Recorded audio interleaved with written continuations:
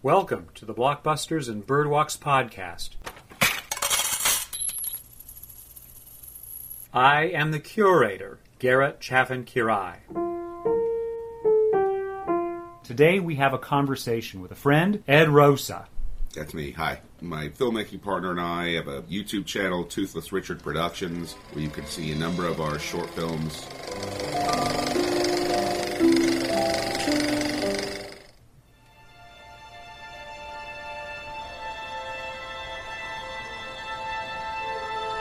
A blockbuster is a film that makes disgusting amounts of money. They tend to be movies that sort of invade the popular consciousness in a way that's difficult to avoid.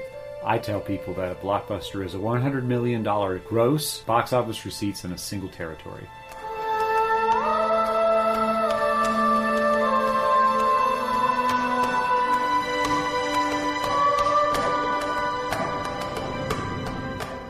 Sound of Freedom is about a red-blooded, God-fearing American patriot who loves the sound of freedom so much that he is willing to abandon any and all quality time with his own children so he can travel to other countries and rescue somebody else's.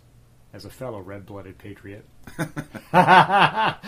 it's hard for me to not be convinced of how correct this story's basic point is, because I think all children should be protected from the ills of any predatory adult. Whether you like this movie or not, like, who honestly is We like disagree. pro sex trafficking of minors? Nobody. Yeah. So as the movie begins, and as you accurately point out, our lead character is Tim Ballard, and that's the resurrected Jesus of Nazareth, Jim Caviezel from Passion of the Christ. As we get to know him, we get to see his wife, his talented children. We realize the career in law enforcement that he is going to give up. His pension is just around the corner. But all of that, as you say, he just sets aside because he wants to make sure these children are saved. Yeah. It's not produced by a major studio. It's not distributed by a major studio. It wasn't marketed by a major studio. And that meant it was more grassroots. It's not that it opened in a low theater count. It was comparable to The Mule, which we talked about in our last conversation. My point, this movie did not come heralded by superhero comic book tales. It didn't come heralded by the IP of Disney or some similar class of corporation. It come heralded by the real-life story, torn from the headlines of his lived experience, of Tim Ballard, who indeed was once in law enforcement, did once get on the bandwagon of let's protect the children, did once testify before Congress and say sex trafficking is bad. And again, who would disagree with that? Yeah. And he also established a company, Operation Underground Railroad Hour, to actually send American resources and Americans abroad to short-circuit sex trafficking rings and save children. What gives this movie life are a brother and sister pair. Early in the adventures, our hero Tim discovers the boy and brings him safely home to his father, only to discover that he's got an older sister. That is what marks basically the 90-minute real arc of the story. Yeah. Running down the sex traffickers who have this little boy's sister. The little boy's name is Miguel. The sister's name is Rocio. And Tim wants to return these children to their father, who appears to be a loving single dad who was duped by a talent agent saying your children are beautiful and will do well as models. He drops them off for some photography and to establish their headshots, and they disappear. So then Tim and his gang of various hangers-on discover how to roll up this ring, and they do. I've seen a lot of Law & Order SVU over the years, and this movie plays as a feature version of a lesser episode in that series, basically focused on the same thing, the procedural nightmare of rolling up predatory adults and preserving the innocence of children. And this movie doesn't really take you inside of those encounters. It hints at them, and then when you can see, those sweaty men are about to do something to that sweet child, we leave the scene before anybody is disrobed or anything that could hurt your feelings. Right. But that's TV. It's also in widescreen. It's a really big rectangle shape. And generally speaking, the bigger your screen, the wider it is, the more long shots you get, the farther away from your subjects you go, you can get more extras, therefore production value. And the movie employs some of that. However, a lot of it is contemplatively focused on our lead character, Tim, his various helpers, the various victims that we're meant to care for. But in the end, it's slow. If I took this thing into premiere it would be much shorter because I would trim off a lot of just kind of the stuff that's just there for some purpose that I can't determine. I don't know if Jim Caviezel can act well or not. I dislike that in any movie that I see because I demand that these characters be fresh in some way and give me a sponge of real personality that I can get in bed with, so to speak. But when it's such a banal thing to protect the babies, of course. So what? And that doesn't give me a whole movie's interest in this guy. The only thing I got about this guy is that he's probably Catholic.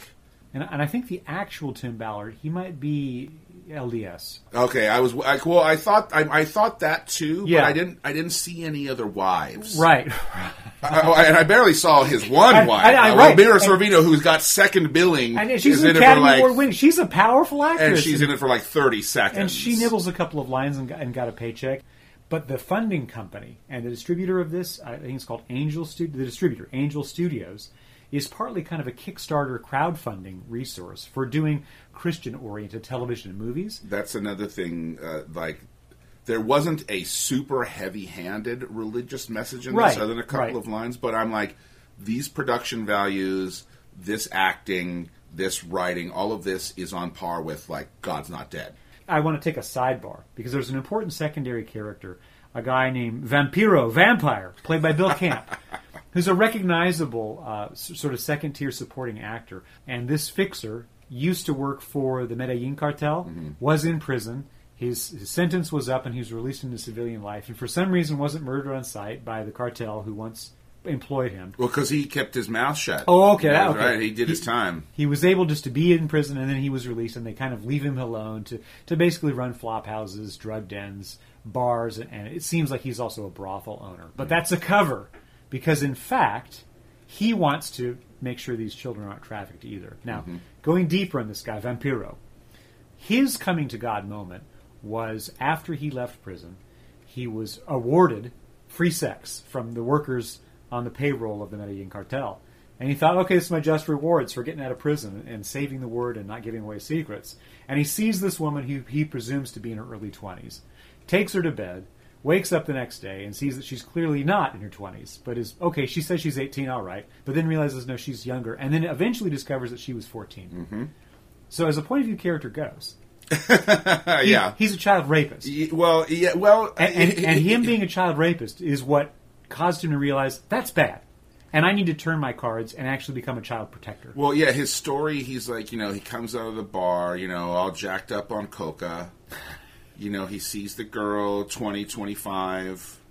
It isn't the fact that, here I am abusing drugs and alcohol and having sex with prostitutes. It's just the fact that one of them was too young. It's a big time out. You are confessing that you are a child rapist to a man who's running down child rapist and child rapist rings, and that guy is like, okay, cool. We'll work together. That is one thing that I thought was really odd about this movie. Like, did you save that girl? Did you apologize? Did you give her counseling? Did you tithe to her family? Did you re-offer yourself to the authorities for being a child rapist? That's a problem. Another problem is that we have this man of God, Tim Ballard, who's trained in weapons. He's a law enforcement official. But at some point, to roll up this cartel and to save this girl, Rocio, he's going to just Rambo himself through like a forest, and he'll take people apart. There's a moment when he finds Rocio towards the end of the movie and wants to preserve her, and realizes he's got to spring her loose from the kingpin of this jungle operation who's got her in sexual bondage. He's going to have to murder the guy. So he says, close your eyes. Just close them. But he's bilingual. He speaks it in Spanish, so that's nice. And she closes her eyes. And then we get this odd kind of expressionistic moment where she every now and then hears something and opens her eyes, and then we see what's happening. But she remembers to close her eyes because it's violence that we see happening. But the fact that it's dressed up with such formal means, see and unsee, see and unsee. And the movie itself is centered on violations of children. And we get led up to the violations of children. And what I know, because I've been around movie sets, well, nothing happened. Right. And the parents of that child were probably sitting right next to the camera to make sure she had something to feel comfortable. And these men, were playing. Everybody knew all of that. I see through the artifice.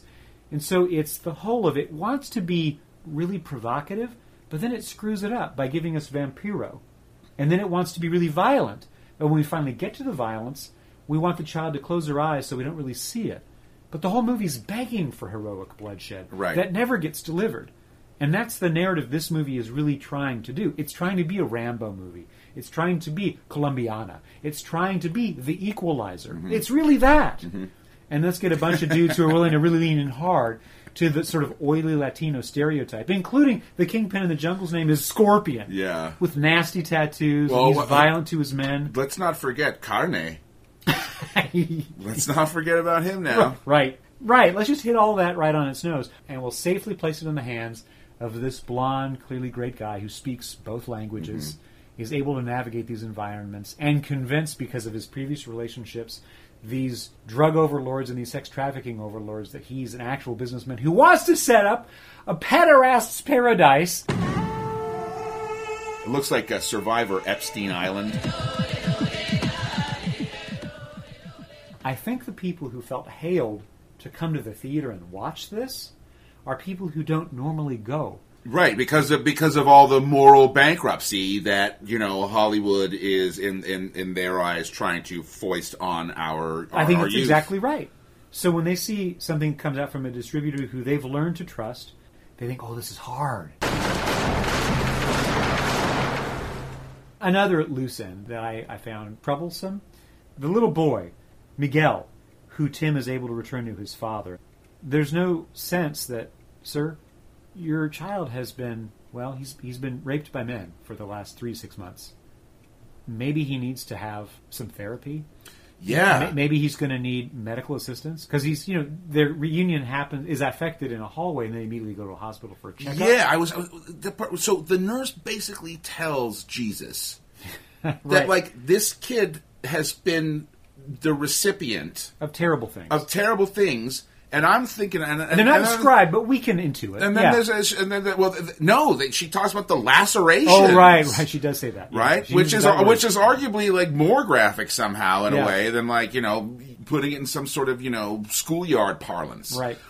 And then we get a shot of this poor sweet child, and he's playing with his little car, and I'm thinking to myself, dude, this kid is going to be scarred for life. Yeah, this child is messed up. I guess the movie's not really about that. It's not about rehabilitation, but that's critical because these are young people. And then his 9 or 10-year-old sister, who becomes the old lady girlfriend to this paramilitary kingpin in the jungle, who presumably plucked her after she was seasoned, let's say. Right. And then she's finally returned. In the end of the movie, Rocio is returned to her father and her brother. Tearful reunion, great. But she's going to be even more messed up. No, that's what I like. The movie. So the movie has this circular thing where it ends with the reverse shot of the one it opens with, where at the beginning we sort of we track into an apartment building, right, and then in the end we track out. At the end of the film, she's got a drum and she's singing a song again.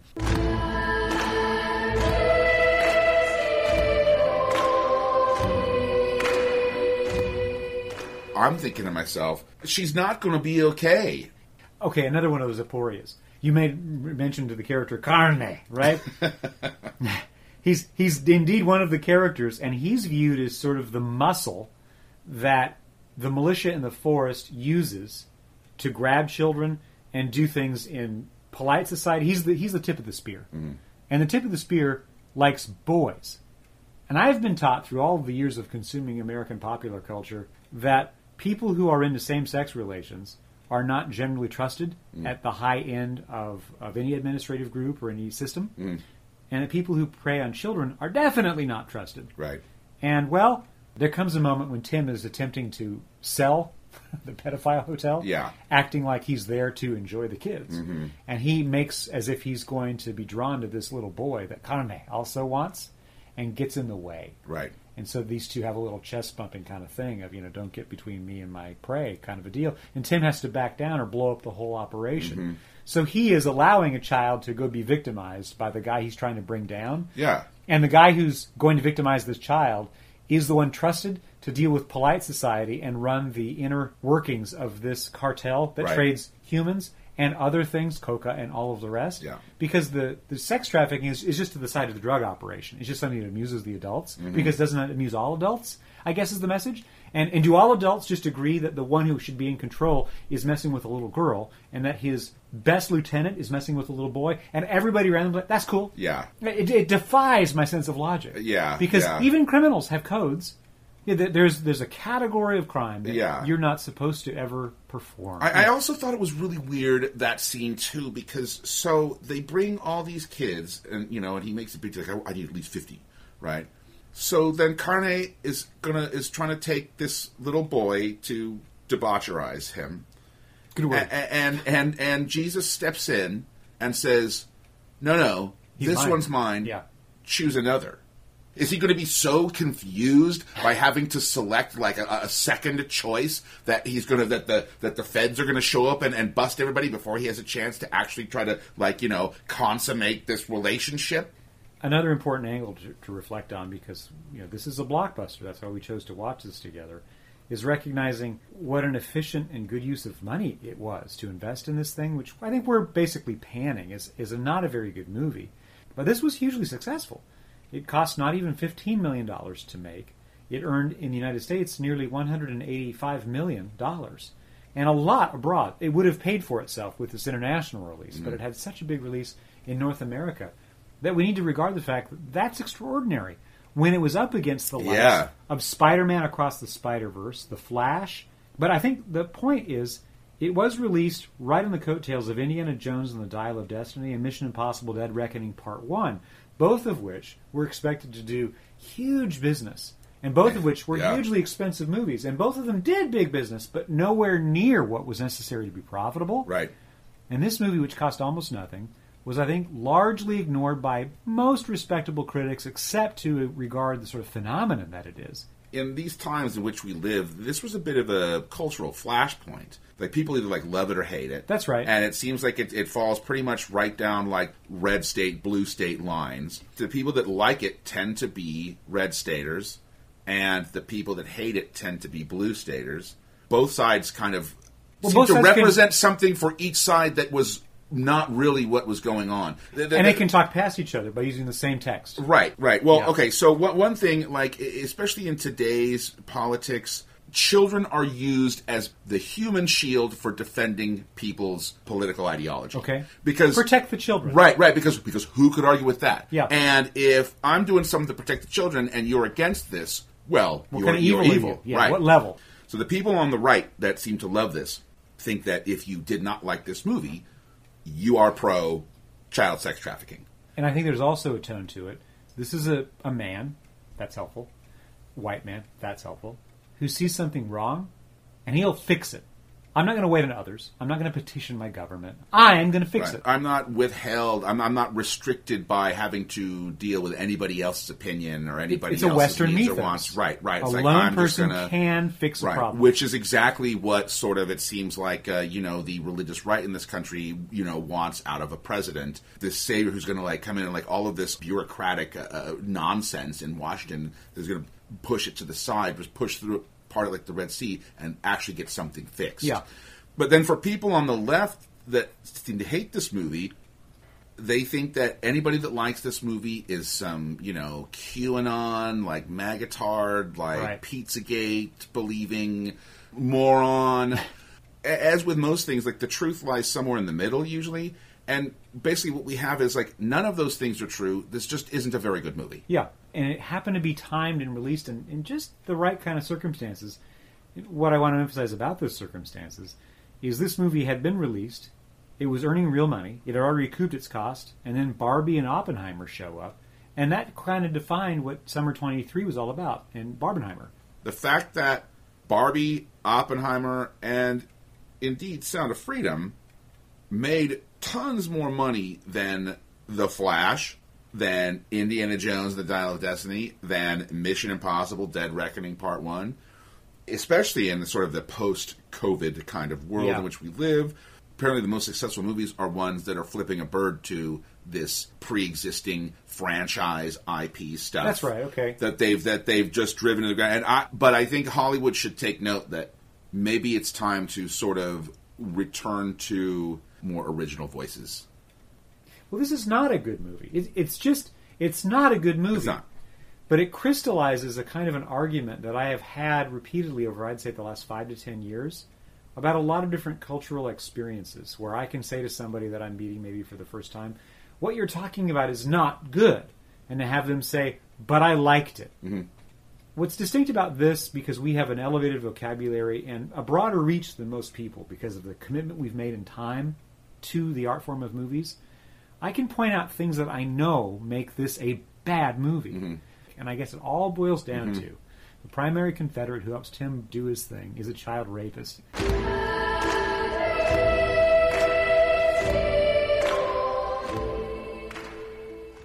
This is Blockbusters and Birdwalks, a conversation between Garrett Chaffin-Quiray and Ed Rosa.